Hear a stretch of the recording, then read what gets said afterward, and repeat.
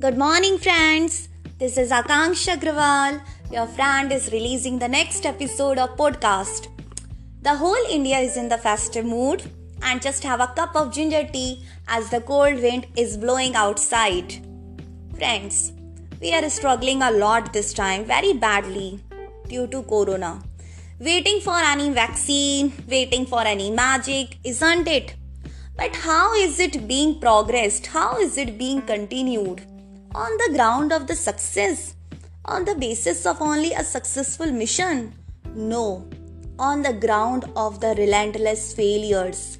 The scientists, the doctors who are involved in this mission, they know that they will be failed, but they are not afraid of the relentless failures.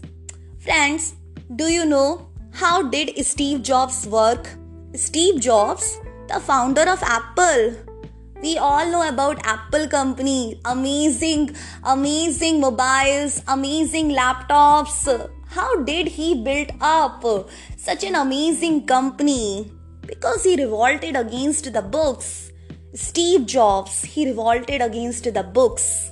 He did what you could never find in the books. Was it possible if he were traveling on a straight road, not on a zigzag way? Do you think that he never faced the failures? Do you know how many failures did he face in his life? And then he became Steve Jobs, and we know him as Steve Jobs. So I just want to tell you that if you are feisty, if you are determined, if you have strong willpower, if you have built up an aura of confidence, why is this aura of confidence need? Why do you need this aura of confidence? Why? Because to confront the challenges, not to go on a mission, but to confront the challenges, to confront the failures which will come on your way of dreams, but can't shake off your beliefs. As your aim is much higher, as your aim is much stronger for the world. And if you are willing to face the relentless failures, your destiny is with you to help you. So choice is yours.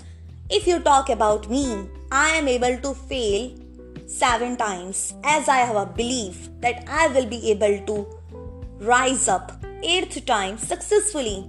So friends, have a spark in your eyes as this journey of your mission is very beautiful. Bye-bye. Have a grand weekend ahead.